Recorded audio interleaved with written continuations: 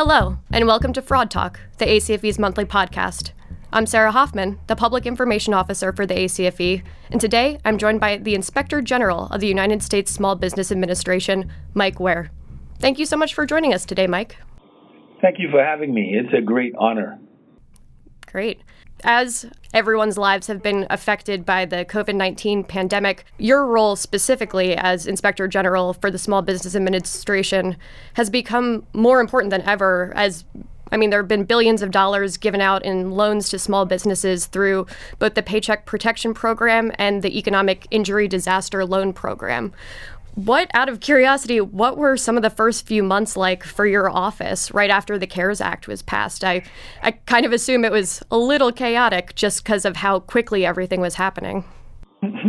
Hey, listen, chaotic might be a little bit of an understatement.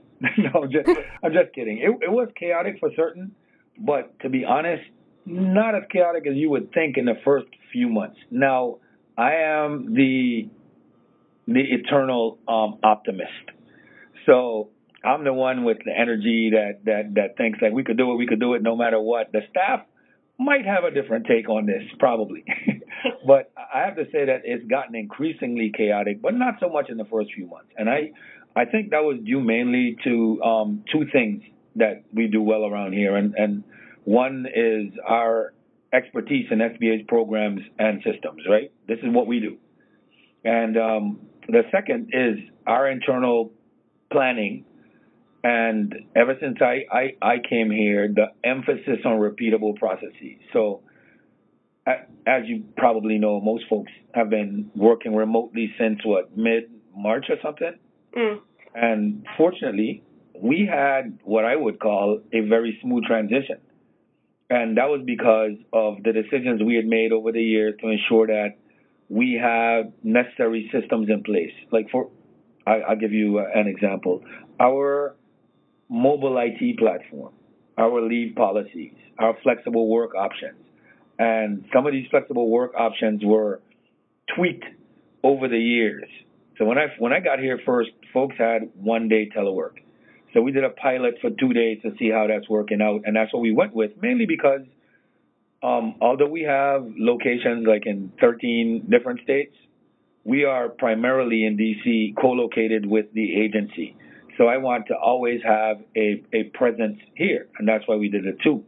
But the folks have done such a great job of being productive that we'll be moving to 3 whenever we get back to whatever normalcy will look like in the future. But it's worked out way better than I expected. And another thing internally, we really rallied around that internal expertise that we have. So we developed a plan that revolved around getting timely information to the agency. Because when the money's moving this quickly, that information about what they need to do to make sure that money is safe is critical. It has to get to them real fast. So we were able to do that before the issuance of the first loan. We issued 2 reports based on our already existing body of work. And those reports were for them to provide them a preventative method that would address the potential fraud we knew from our experience would take place. So those lesson learned reports were issued at that time. And I always say that it is very important that people understand that fraud prevention starts at the onset of standing up any program. Proper controls have to be in place to mitigate risk and to ensure that programs operate as intended. I mean, we all see the press releases detailing the arrest, but a well-thought-out system of controls goes a long way in terms of mitigating the risk of fraud. So that's why we wanted to get the information into their hands quickly, and that's what our plan revolved around. And at the same time, we put out a supplemental audit plan, an oversight plan, detailing to the public and to the agency and to Congress exactly what we would be looking at. And then I'd be remiss in terms of chaotic, in terms of speaking about things that helped us in this environment, was that we were able to secure necessary partnerships with internal and external partners. We are part of several task forces with U.S. Attorney's offices, with the Department of Justice, and that is one of the primary reasons that you've seen so many early arrests. So I don't know. I could go on and on this in terms of the chaos and in terms of how we pivoted, but maybe that's enough. Yeah, it definitely sounds like you believe, and like I believe, and so many fraud examiners believe, an ounce of prevention is worth a pound of cure, and it really sounds like you had that strong framework, that groundwork already kind of done, so that it helped in such a strange time, unprecedented times. Right. Yeah, to just make sure that prevention was already in place as much as humanly possible. Yeah, and I mean that's something that I've found in across government in terms of our approach to how we're providing oversight of these funds, and in terms of how we're catching fraudsters, and in terms of how we're preventing fraud. In my office, in the U.S. Attorney's offices, the Department of Justice, FBI, FDIC, IRS, all these people we're partnering with, they're so committed to this task, and that definitely makes it easier and makes it work. That's wonderful. Yeah, you just mentioned how important your relationship with your office and kind of the different law enforcement, whether it's local law enforcement or the different agencies, how important those relationships really are. How have you fostered and strengthened those relationships, not just during the pandemic, but beforehand? And how, specifically thinking of it from a fraud examiner standpoint, how important do you think it is for certified fraud examiners to work with their local law enforcement with their investigations? Do you have any tips they might be able to use? Right. So let me start with the first part of that. How did we foster these relationships? So it's a normal part of our business that we partner with other law enforcement entities because we're the Small Business Administration. So the government-wide contracting goals come under us. So that contracting part touches all of government. So in terms of our fraud cases, we work with particularly other offices of inspectors general to root out fraud in these programs, because it touches us, of course, as the head, and it touches everybody else in terms of their contract vehicles. Same thing in the loan programs. So we already had these relationships built up with U.S. attorneys' offices across the country and with federal law enforcement partners, because we do most of our work with them. But we do partner on the local, state, and state levels across the United States. And it's right. And it's kind of interesting in that, because, like I said, most of our work is with the federal law enforcement partners. But many times, depending on their size, how best to put this, state and local law enforcement agencies do not necessarily have the depth of experience in terms of working complicated fraud investigations involving government contracts, grants, and other federal funding instruments. So our auditors and special agents are seen as experts on those types of investigations because that's their bread and butter on what they do for a living. And it's immediately recognized with those collaborations in terms of bringing things to the table. But that's why it's important for CFEs to develop close working relationships and to partner with local law enforcement because of the expertise they bring to the table in their respective areas and what both sides provide to fraud investigations. For us as an office, the partnership also becomes important on the rare occasions when we want to present one of our cases to local and state attorneys' offices for prosecution. And that would happen if, AUSA has not accepted the case because it didn't meet their prosecutorial guidelines, right? So those state and local law enforcement agencies are used to working with their prosecutors, and that provides us with invaluable assistance and guidance. And we've also partnered recently. So a big part of the fraud that we're finding in these programs is in identity theft. And identity theft victims are filing reports with their local police departments. And they're contacting our office to report the fraud and to gather additional information to further their ongoing investigation. So that partnership is taking place as well. Let me see. In terms of tips, let me get to that part. In terms of tips, we, along with the Secret Service, placed a fraud alert in FinCEN that many financial institutions have used to dig deeper into fraud by recognizing the fraud trends. And I could give some examples on that, and I think that would help us in terms of tips, in terms of what to look for. But we asked them to look at newly created or multiple bank accounts that had what we refer to as abnormal transaction activity, or these deposits are being made to consumer accounts rather than business accounts, or the money is coming in and out within like one day. And then definitely with green dot account activity and transfers to overseas accounts with this money coming in. And of course, the large personal expenditures that you read about in the news. But to be honest, we've received much of those tips from fraud professionals and CFEs at financial institutions across the nation as they contacted us about what they were seeing. We were just able to put it all together in a neat package for everybody to be able to use. Yeah, I was curious because you're saying you're getting a lot of tips from the financial institutions themselves. Can you walk listeners through the process of, let's say that you have a case of suspected fraud related to stimulus money? What are kind of the loose, what happens from start to maybe not complete finish, but from where you guys first get involved and what steps you take from there? So I have to tread pretty lightly on this, but let me see if I could not get myself in trouble. So like you said, we're receiving reports of fraud from various sources, right? The banks have been, and the financial institutions have been a big part of that.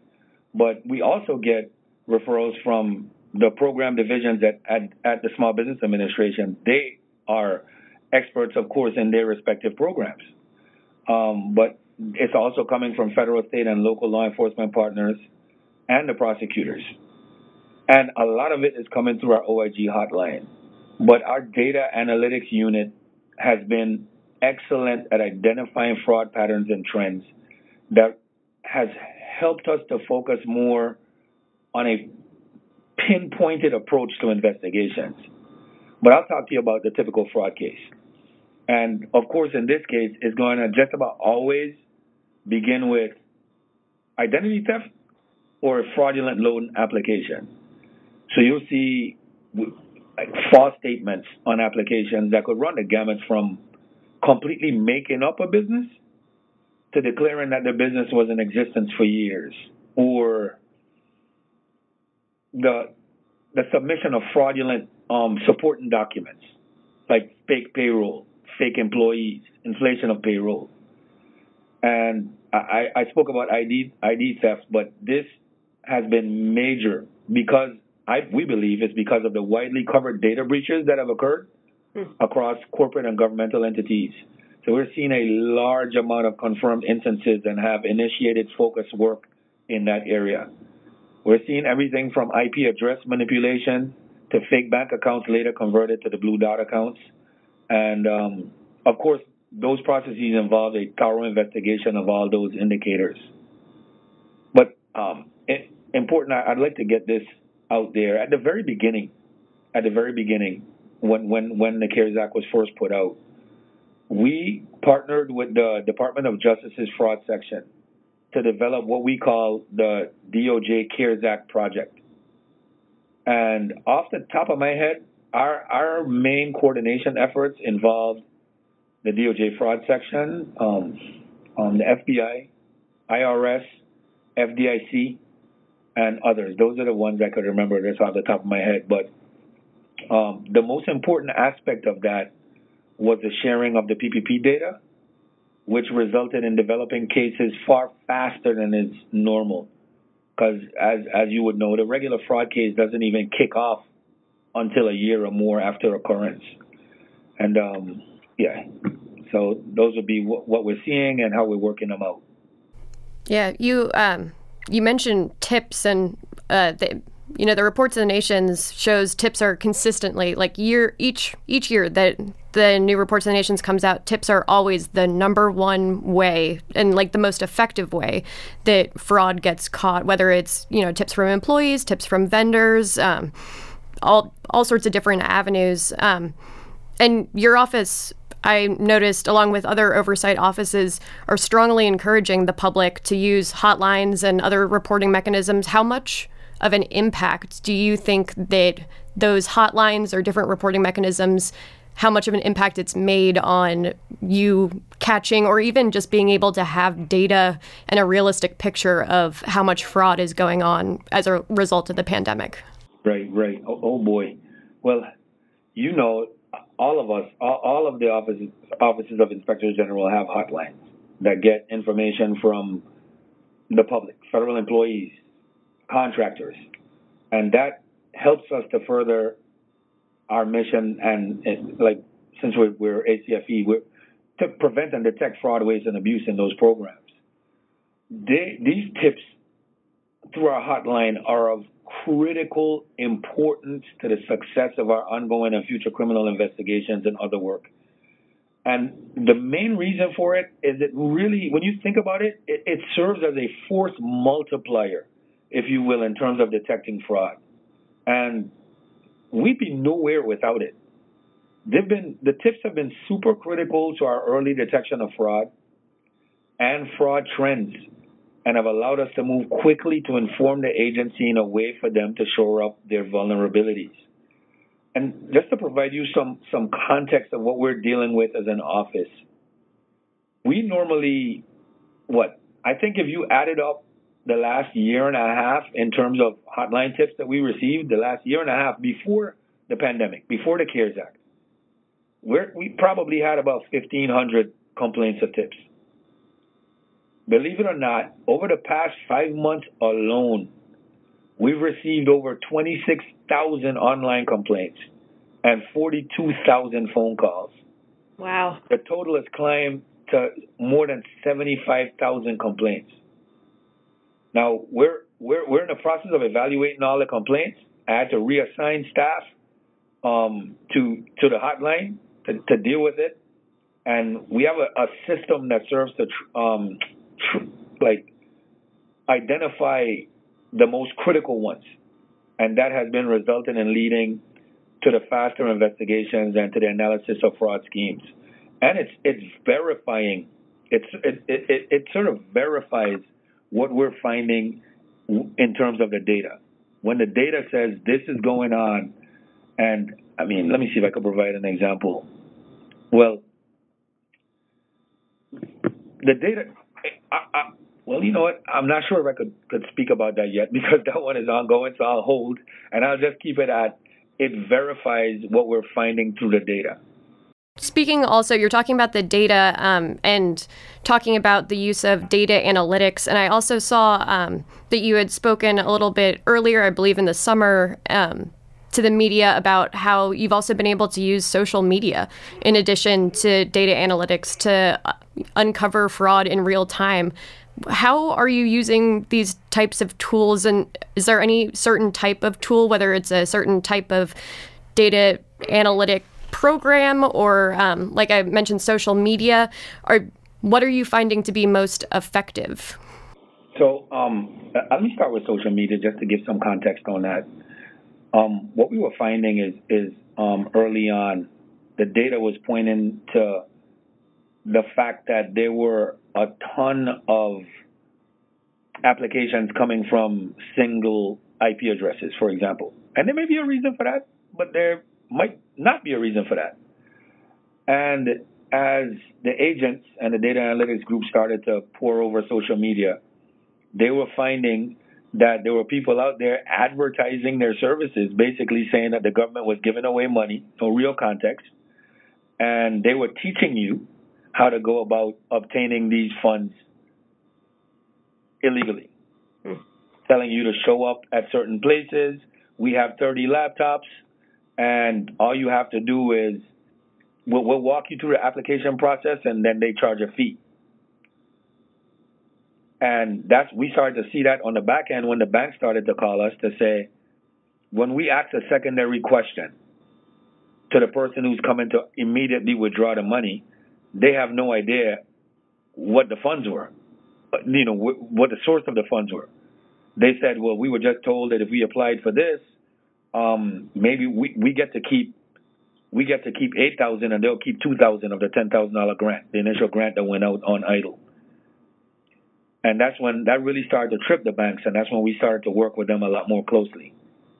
So that type of thing was going on. But in terms of data analytics, we're so fortunate that we made a case before our appropriators and the Office of Management and Budget to have an investment made into the data analytics capability of our office. This was a couple years ago. And man, that's a timely investment because of the income and loan data and the weaknesses that we're helping to identify in SBA's internal controls. But the data matching tools and authorities, they have been critical for us.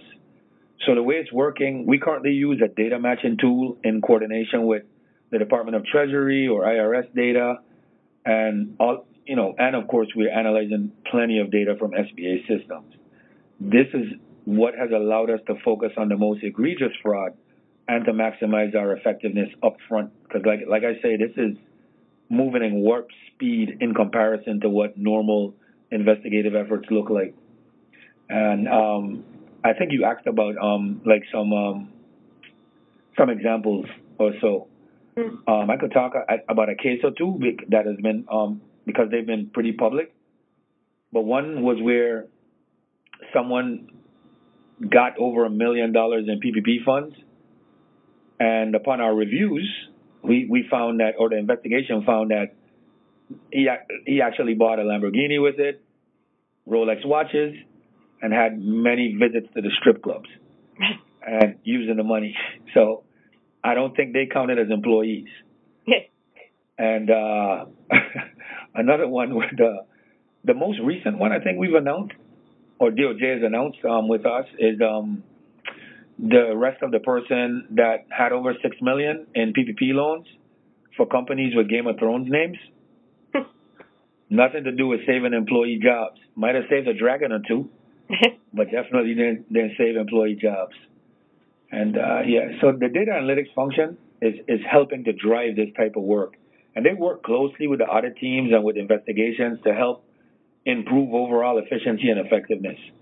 And right now it's being used to get a higher quality audit and investigative evidence and better correlating audit and investigative approaches to risks as well. And we're just at the tip of the iceberg on this. Much, much more will follow. Yeah, I'm sure that I don't know if fallout's the right word, but yeah, that this is just going to continue for years and years to come, just with the sheer volume of data that you have to go through and the amount of money. I mean, it's a staggering amount of money that needed to get injected into the economy, but just now taking that time to untangle everything, it'll be a while. I'm sure that you will be quite busy for quite a long time after this. Oh, yeah. We definitely anticipate that. But we do anticipate, hopefully, that our work will result in changes in terms of the control environment at SBA that would allow, let's say we have a next tranche of funds that comes out that allows, let's just say, a better control environment. Yep. I've noticed that you've been pretty transparent. Like I mentioned, I have read articles that you've contributed quotes to since the pandemic, and I know that there have been hearings. There are the reports that you mentioned. It seems like you and your office have been pretty transparent about the amount of data that you've collected, the amount of fraud that you've been seeing and having reported to you. And I know that sometimes just the perception of detection is enough to deter people from committing fraud. And that's why I know we recommend if you're working at an organization, to have it be well known that you do, yearly audits, that you have external auditors come in, just so that people are aware, hey, if I want to try and get away with something, it's going to get caught. How important do you think that you and your office being so transparent in this time has also contributed to helping deter fraud or, like I said, increase the perception of detection? Exactly what you just discussed. It was what went into our thought process in terms of transparency. Transparency is one of the key hallmarks of any Office of Inspector General. And I don't know who said it, but it's been said that sunshine is the best disinfectant and electric light is the best policeman, right? And we certainly believe that here. Before the first loan went out the door, we informed the public and our stakeholders of potential fraud and scam schemes. We issued a fraud alert before the first loan went out and published it on our website and on social media. We engaged with stakeholders such as NAGLE, the National Association of Guaranteed Government Lending, to share the fraud and scam alert broadly to SBA's lending partners. And we also engage the media. And this is why we're always encouraging people to report fraud, waste, and abuse to our hotline. Like I said, that becomes a force multiplier to our efforts. You also have all the press releases that continue to come. And I was recently, all these days run into each other, so I believe it was 3 weeks ago now, that I was part of the Department of Justice National Press Conference where we marked the 50th arrest so far. And by the time we were up there speaking, the number was up to 57. Wow. And we have imperative data that tells us that this works. I can't get into specifics too much on this, but let's just say that a secondary follow-up of suspicious actions results in many fraudsters walking away from the money. Just a secondary question based on data and on the fraud schemes, what the financial institutions are finding in partnering with us. Just ask a follow-up question, and all of a sudden, the folks don't show up for the money anymore. So that's what this light does. Yeah, it's one of those things I feel like it seems so simple, but it can be such a deterrent just ask a couple more questions, and they're just not. Fraudsters aren't necessarily prepared for that. They think, I'm just going to do what I think needs to be done to fraudulently get this money, and just it's so interesting to me that it's that simple that kind of turns them away. With the potential of new stimulus money through the CARES Act or any possible upcoming legislation, I know that we're still very much in the thick of the pandemic, and I don't think that things will go right back to normal, or that we won't see, that still see negative impacts on the economy. So people will still need stimulus money for probably years to come. With potential, though, of new stimulus money, will your office be able to affect some of the control issues that arose from the initial spending in spring? Well, we sure hope so. And that is a critical piece of what IG shops are supposed to be doing. Now, we all know SBA was given a tremendous role in the nation's response to mitigate this economic impact of COVID-19. What folks don't know is over $1 trillion in lending authority was made available to SBA through public law. And in fairness, SBA has a long-standing challenge, and we've written this every year for at least since I've been here, as a top management challenge for the agency. And that challenge is speeding aid to people in desperate need while balancing against a proper control environment. By the time you read one of our reports, by the time one of our reports is made public, there have already been many meetings with the agency, with us, detailing what's coming and what needs to be done right now.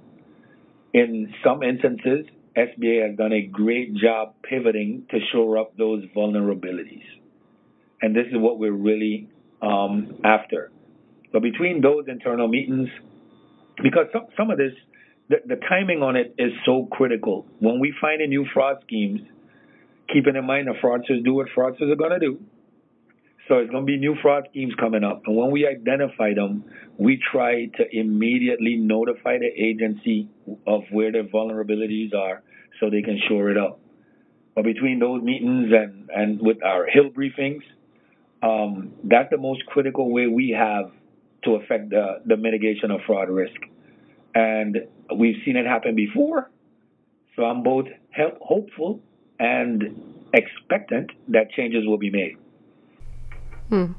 Yeah, it sounds like just with everything that has happened with the pandemic, that not to say that, you can predict the future, and I don't think that anyone could have predicted exactly what was going to happen, with the pandemic back even in January. But it seems like just because of your knowledge of the importance of controls and the importance of having the data analytics tools and stuff, that you were able to start in a better place when all of this unexpected stuff came out. So not that you were could see into the future, but it sounds like just from your experience, you knew how to set yourself up in the best possible way. Right. So it wasn't like we could see into the future, but we definitely knew because SBA's disaster program, for example, and matter of fact, and the flagship 7A program, they both have similar challenges, except with the disaster program, and that's the one that covers the EIDL program, Economic Injury Disaster Loan Program. That's a direct lending program by SBA, by the way. And what happens with them is that they're tasked with getting this money out to people who've suffered disasters, normally hurricane, fires, tornadoes. This is what SBA does. So we knew what controls needed to be in place going in because of the challenges that we identified in the past. Remember, Harvey, Irma, Maria wasn't that long ago. So we knew with this much money that dwarfed by far Harvey's, Irma, Maria's lending authority, dwarfed it. Something like maybe 15 times it or something like that. We knew how those problems were going to present themselves and exactly what needed to be done to mitigate the fraud risk.